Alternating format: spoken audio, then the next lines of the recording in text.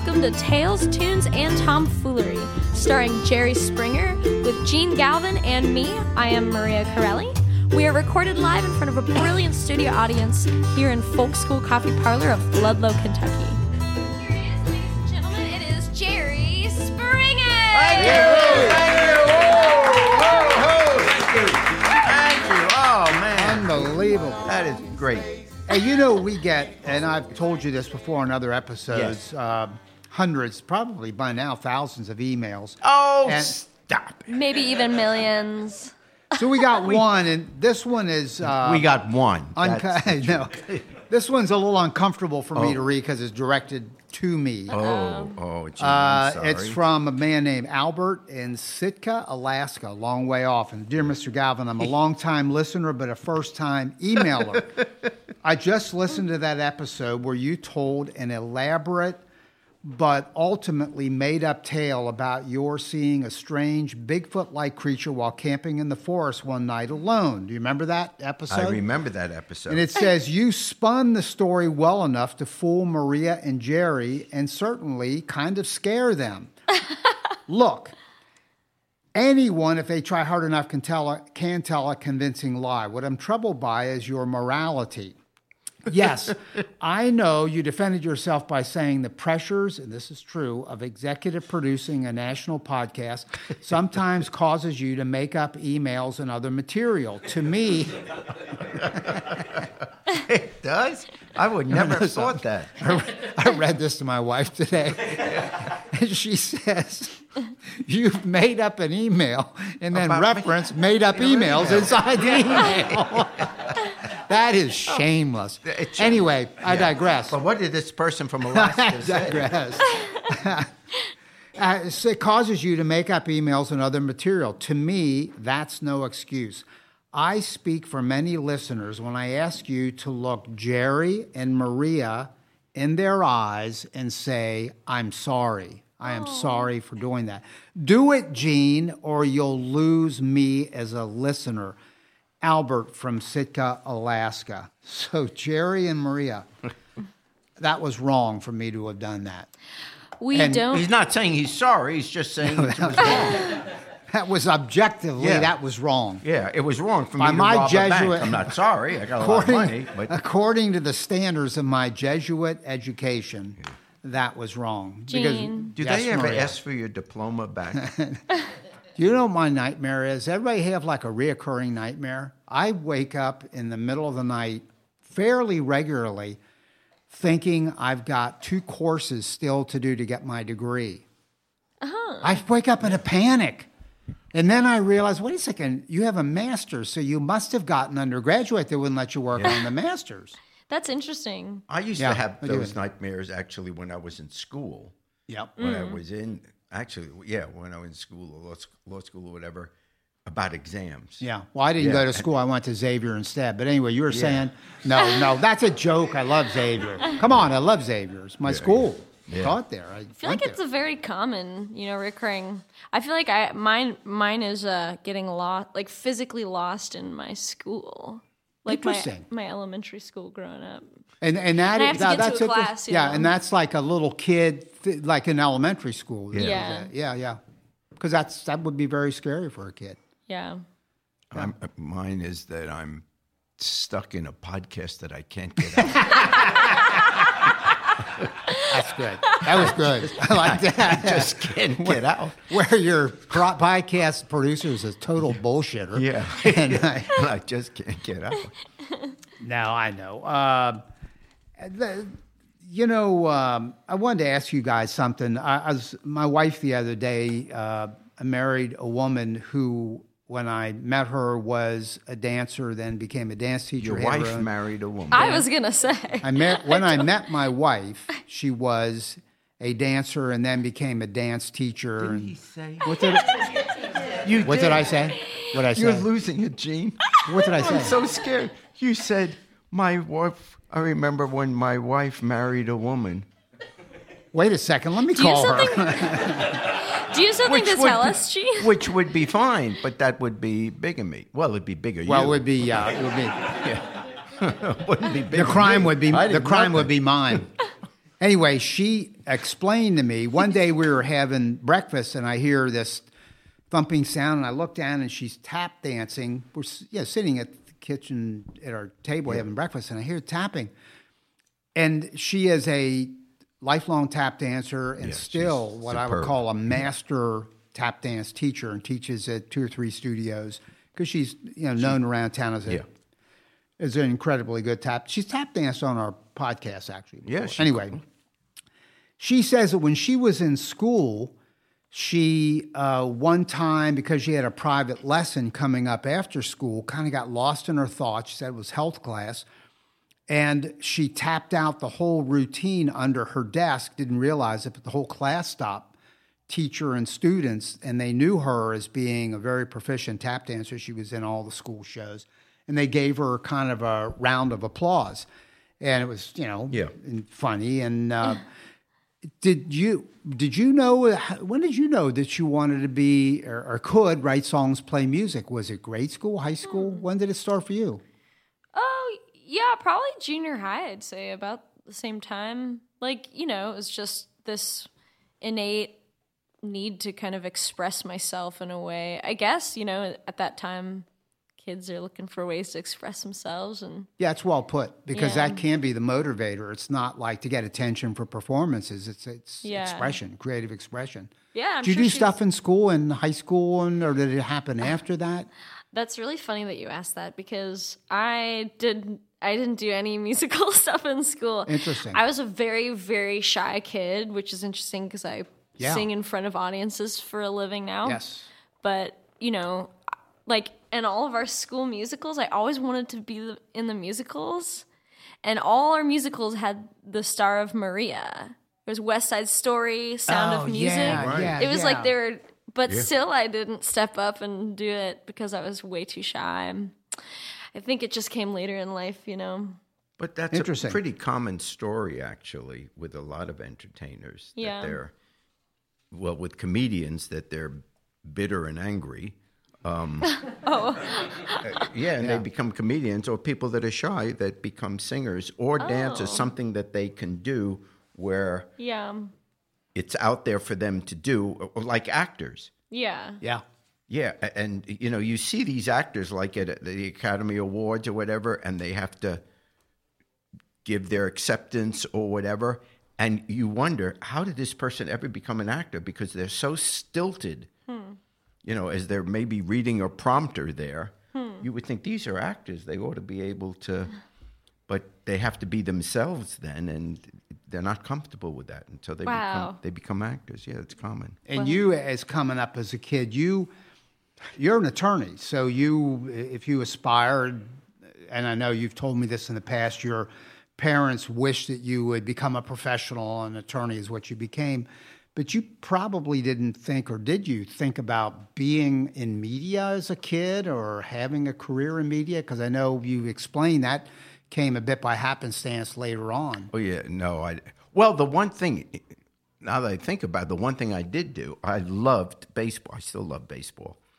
And I knew early on that I would never be good enough to go as far as I wanted to in baseball. But we had a little black and white television set. And for one of my young birthdays, I got a tape recorder, with those spools back then. Yeah, reel to reel. Reel to reel, right. And so I would sit in front of the television at the Yankee games on TV and turn down the sound, and I would broadcast the game. And I'd go, "Hello there, everybody. This is Gerald Springer, New York Yankee baseball." And I'd do the sound. And I did the whole 9-inning game. And I had... You still had, I bet it'd be unbelievable if you still had those. I know. They really would. Yeah, it would. No joking. They would have been, just because, here was this 11-year-old kid with a high voice and Gerald Springer, New York Yankee baseball. Yeah. And I just did I sat there for hours. And I tapes and tapes and tapes. Yeah. I love that. So I guess I wanted to be that. And I have told you the story about being the PA announcer. Yeah. You've told that on the show before. Yeah. It's hilarious. So I wanted that, but Episode no, I never thought of show 110, business. Yeah. Yeah. No, interesting. Hey, serious topic. We just had this impeachment, and recently. Looking back on it, it's been a few weeks since it's all happened and gone down, and it's in the history books. He was impeached, cleared by the Senate, except for one courageous vote by Senator Mitt Romney of Utah. Was it worth it from a Democrat's point of view that happened? From an How do you analyze American's that? point of view, yes. Yes.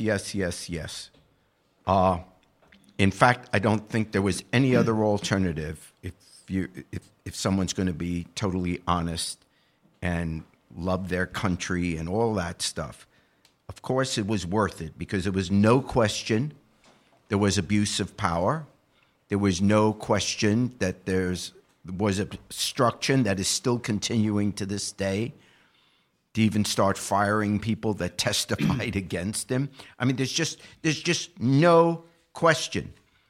It was never even debated in terms of what he did. He did it.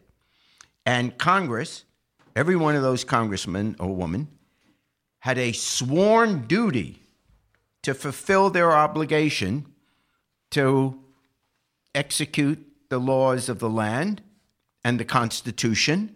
And if it was violated, which it was, and nobody questions that, then they had the sworn obligation to impeach him.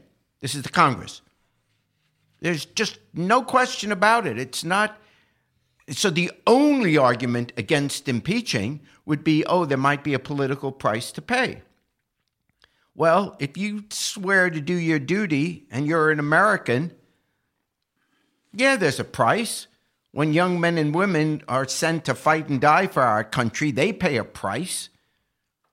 I mean, it's embarrassing that we even come up with that excuse that I'm not really going to fulfill my oath of office. I'm really not going to follow the Constitution because it may be politically difficult to do.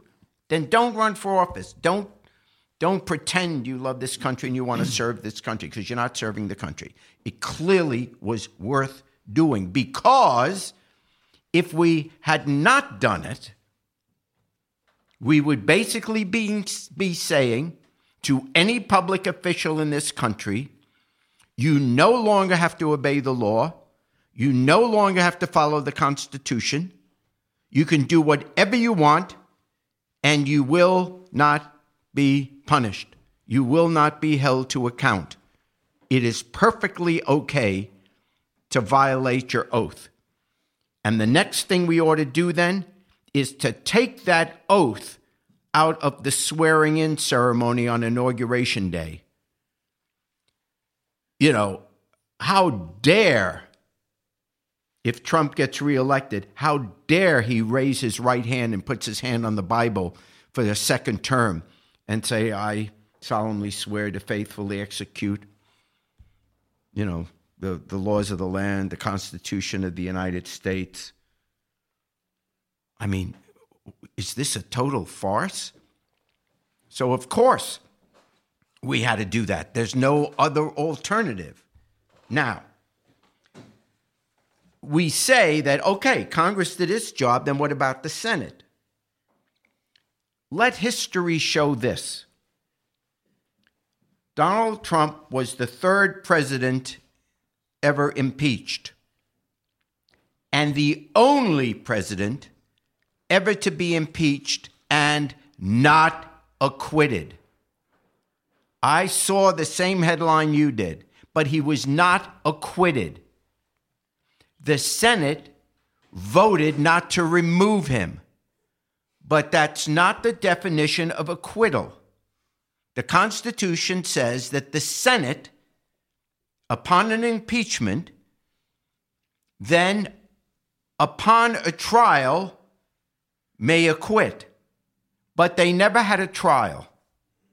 Under any definition of a trial, it is not a trial if you don't permit witnesses and if you don't permit evidence, if you don't permit documents. If you don't permit any of it, it is not a trial. So the Senate voted not to remove him, but they did not acquit him. So he stands as the only president who was ever impeached that was not acquitted. We must get that into our minds, and that's what we teach our children.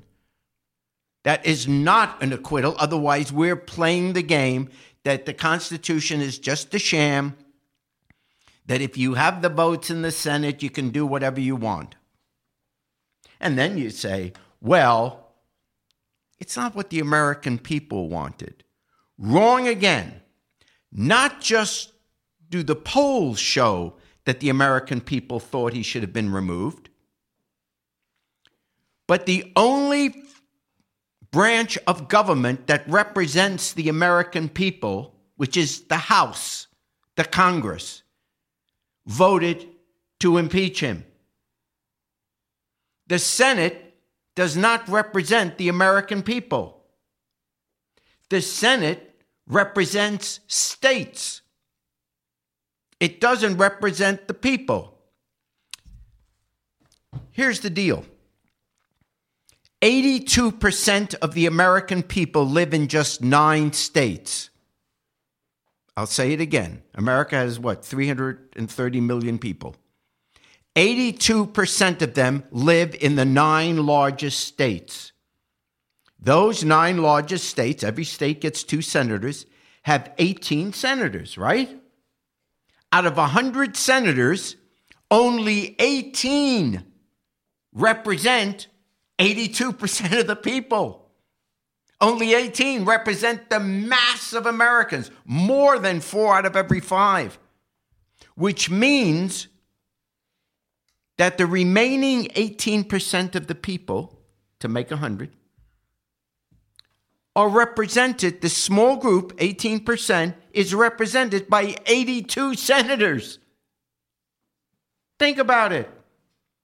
18% of the people have 82 senators, and 82% of the population only has 18. So the Senate never represents the American people. The Senate only represents the entity called a state. So when you say when people say the American people didn't want him removed, you're wrong. The polls show they wanted him removed, and the only entity of government, which is the House, because wherever you live in America, you have a congressperson, and each congressperson represents about 600,000 people. So every congressperson has the same weight, same influence. So everyone is represented in the Congress. Everyone. So the people's house, that's why it's called the People's House. So the representative of all the American people voted to have him impeached. And the other entity called the Senate, which doesn't represent the American people, didn't even give him a trial. They just voted not to remove him because he's of their party. Always remember that. And that's why the impeachment, in terms not just of history, not just because it's a nice thing to know, but it's a thing to make clear to anyone else, whoever becomes president, you don't get a free pass. And we can make sure that this guy pays for what he did to the Constitution and to this country this November in the election. It's up to us.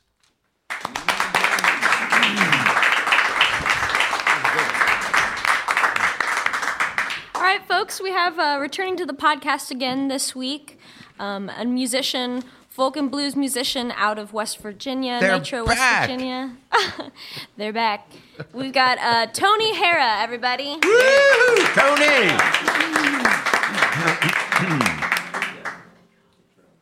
Tony, as I was reading up on you a little bit, I saw that you recently released an album. Was it this year? And was it July? Did it come out? It did. It was supposed to come out in 2018, and we went to the studio down in Nashville in fall of 2017 and recorded it. It should have come out in 2018, and life got a little behind, and I'll explain that in the song a little bit in a minute. And so it didn't come out to 2019, and so it was a record I wrote at Blue Collar Families, Love and Loss, and last week I played that song Last Words of a Good Man in the last episode. Yeah. And You're wearing the same outfit. and we're wearing the same outfit. Yeah, I don't really know how much I should keep to this idea that it's week to week. Since it's going live on all 4 shows, but anyways. So that just came out, and we're actually going back into the studio with a gentleman from San Francisco, working in part with a producer and engineer from Lexington, and they're going to produce our next record. So we're going in at as soon as we get back from the a sailboat tour we're taking in March. We come back, we're going to go straight to the studio for March and most April. Busy. That's awesome. Yeah. It's good because we love the music and we can't wait to hear more. Thank you. I appreciate it. Well, that being said, we are going to play a new song that is going to go on our new record. Actually, the first song we played, the first episode, was a new one that's going to go on our new record, and that last song was on Unicorns. And this is another one that's going to go on the new record. So, I write like real stuff, and I write, like from life, but and I guess most of my life revolves around what I've seen and what I've done and what I interact with other people. So it's all kind of revolved around my life in some way, which seems selfish, but It's all you can do. It's all you can do is take a perspective. Yeah. And so my wife passed away suddenly at 33 years old 2.5 years ago with a blood clot in her lung. Oh, and so I became a single father of 3 boys, the oldest at 8 at the time, and the youngest at 18 months at the time. And that's why we still went down. We had already had the studio stuff was slotted out, so we went down that November. And the record I wrote in Unicorns was oddly like a very foretelling album about like this loss. It was super weird. So that's why it didn't come out till late. And I couldn't go out on the road. I couldn't promote it. I couldn't do anything. I just had to stay home. So we've just now in the last year been back out touring again and finding some balance between coaching baseball and raising 3 kids and getting out on the road. We do about 3 2-week tours a year and then some regional stuff. So that's about what we do. That's amazing. But this song was about starting to find love again in kind of a post, widower world, and a lot of people go through that. So it's called Drowned. And I've been pacing around these floors like I ain't done in quite a while. I can't tell if it's the whiskey or the fear that's in your smile. You spent a couple years digging bones in this old town, just trying to find the answers, but them bones don't make a sound.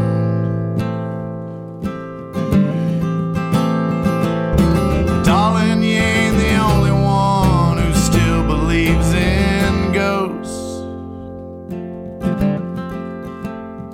Well, I sing with so much doubt it shakes the walls of my old home. But I know God is watching. I know that God is there. I can hear God talking. You put the flowers in your hair.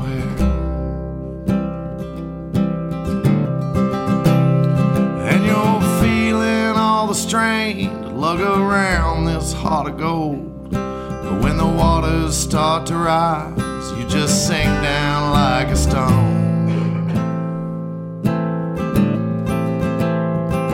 And I climbed up on the steeple in the search for higher ground, just waiting for a boat while everybody swims around.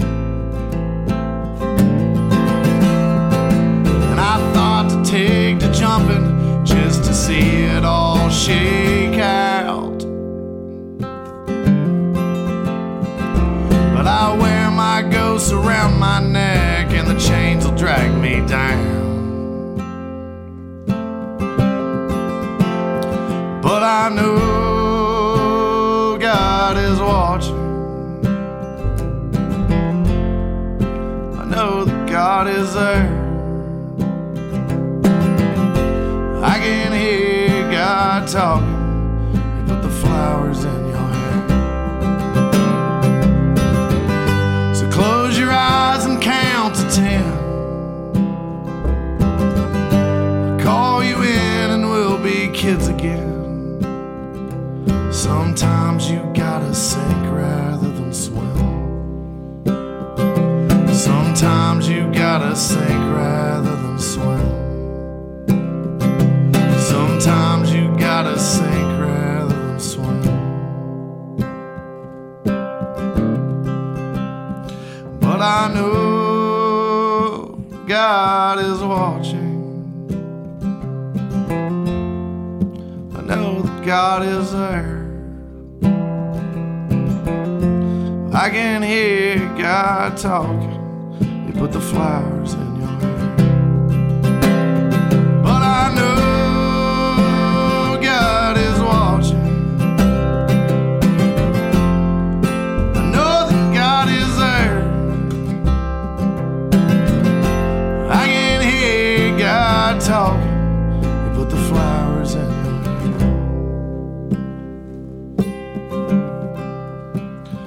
I've been pacing around these floors like I ain't done in quite a while.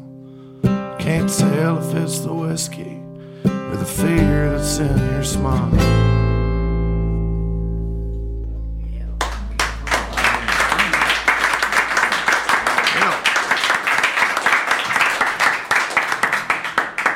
Everyone, for those of you listening, again, this is Tony Harrah, Harrah, and he has music on all platforms, Spotify, iTunes, anywhere you can find music. So please go look him up. He's got some really great stuff and even more stuff coming. So will you do us a big favor? And maybe let Jerry sing on a verse of Down by the Riverside. Do you want to play it and sing it or just sing it? Well, yeah, I'll just sing it. Just this time. Thank you, Tony. Thank you guys very much for having us. Thank you. You're superb. Thank you, Jerry. I really means a lot. Thank you very much.